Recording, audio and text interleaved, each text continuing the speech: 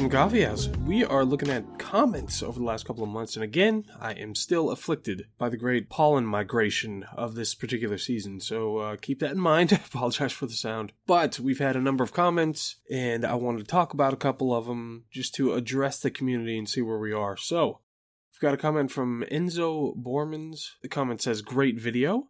So, good comment, thank you. I appreciate that. That one works.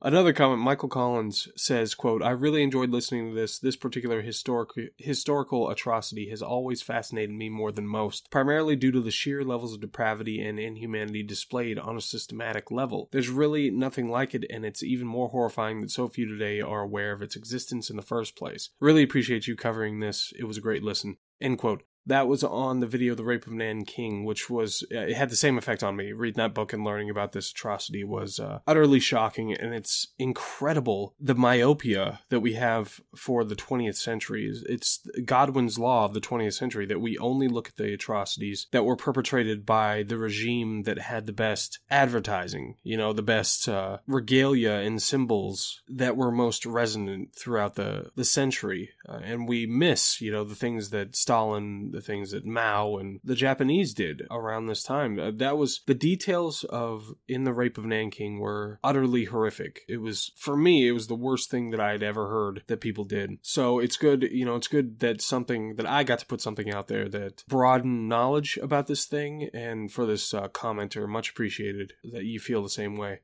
So another comment, Nicola Ablett. This is on, where was this? Oh, It Is Obscene by Chimamanda Ngozi. Is that what her name is? But so the quote is, male review of An Amazing Woman does pretty well. Women have ovaries and wombs, and there's a differentiation in that biological fact. Mentee behaved out with the mentorship agreement. Honesty and integrity are critical in how we behave with ourselves and each other. The mentee, this is all in caps, the mentee is hugely disappointing. Real abuse of the mentor, emotional intelligence and respect. So this is got to be, English as a second language, but it's much appreciated. A lot of good sentiments here related to it. I love that I've been correctly categorized as a male reviewer. It was my male review of An Amazing Woman. So there's got to be, and I think this particular video has a disproportionate number of views related to the other ones. So I think that she in particular, this particular author, has a lot of following throughout the rest of the world. And I only think, because I had looked at some of the other things that she wrote, I really only think that we aligned on this one topic, and that otherwise there were some questionable things that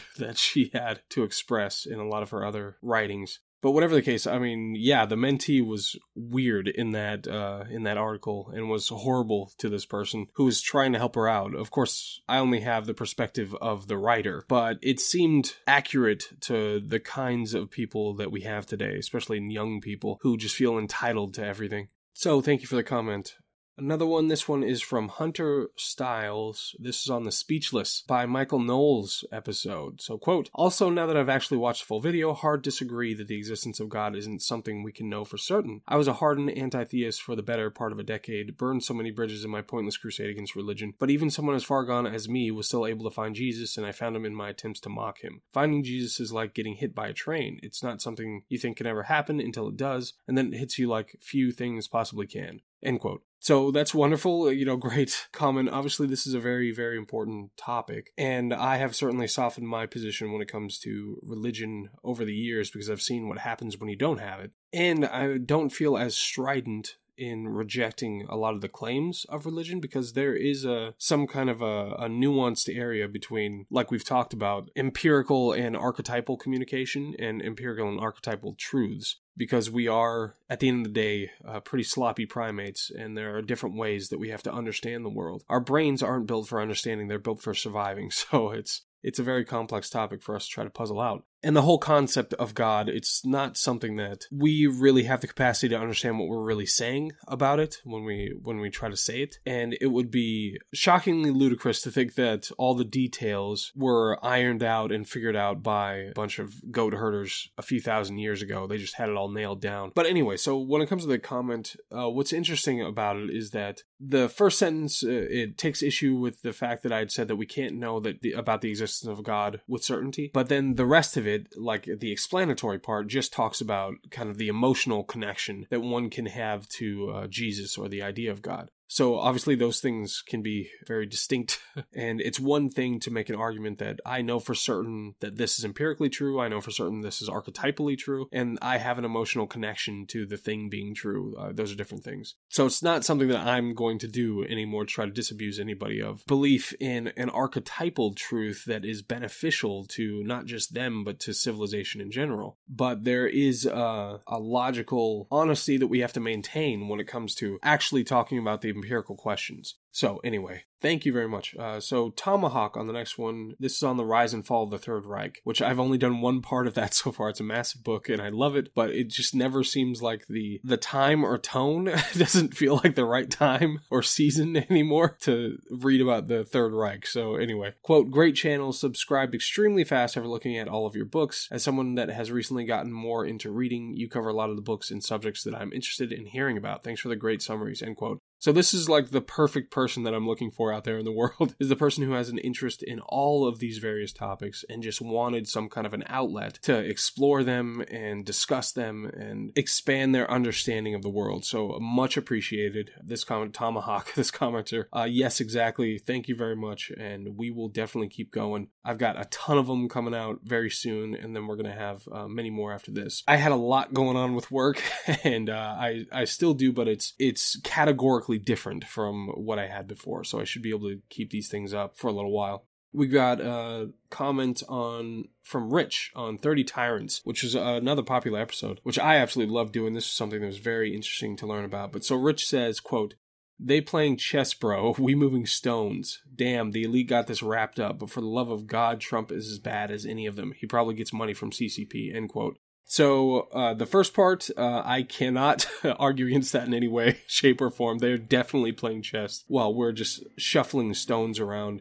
It's really just a difference in kind, the game that they're playing relative to us. The thing that strikes me the most is that I think most people have this kind of sense of personal integrity, that if it's something that's going to benefit themselves, that they would rather side with what's true and what's honest, something that you could sleep at night with, rather than being completely duplicitous to the benefit of, you know, a ruling class or something like that. But it doesn't seem like most of the media has that feeling. They don't have that little thing in the back of their head that is nagging them to be honest about this stuff. And that really worries me. That's something that really worries me. The same for the politicians. So, but the fact that they're playing chess, yes. The reality is we can wallow in lamentation about it, or we can start playing chess, or playing, you know, or some game they've never even heard of. Maybe Go takes us another step. But we have to play them on their field. And that's just the reality of it. I know a lot of us want to eschew our responsibility to kind of step into the breach when it comes to fighting the kinds of forces that we have to fight here, but there's no excuse. We have to do it. This is the calling that we have to meet, and I am definitely going to be fighting every moment of every day to try to do that. And I know I have my times of weakness where I just want to wilt and, you know, sit around, play a video game, or just take it easy for a few moments. But what was it? There's some quote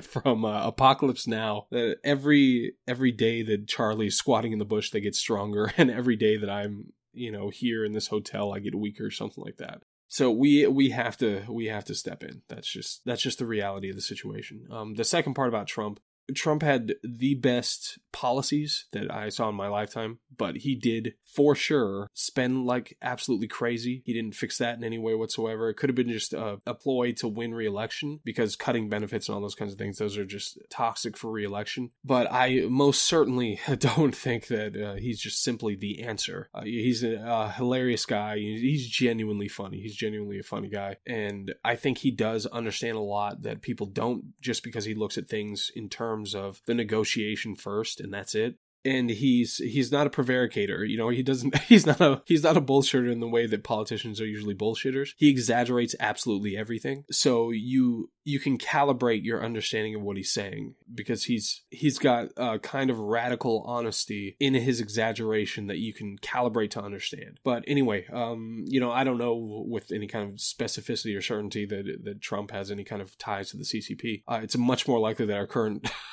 current leader does. But it's very possible, and I don't think he's the savior that people want him to be, and I think people are realizing that he's not the savior, even if he did do such incredible things during the time that he had. So, next one, and thanks, Rich, that's excellent comment. Next one is Bill. This one is on Black Rednecks and White Liberals, one of the most important books that anybody can read. Quote, Thomas Sowell and his works are a serious course of study. You could actually build courses around the man, and it would be completely worthy. More important than people know, so keep preaching.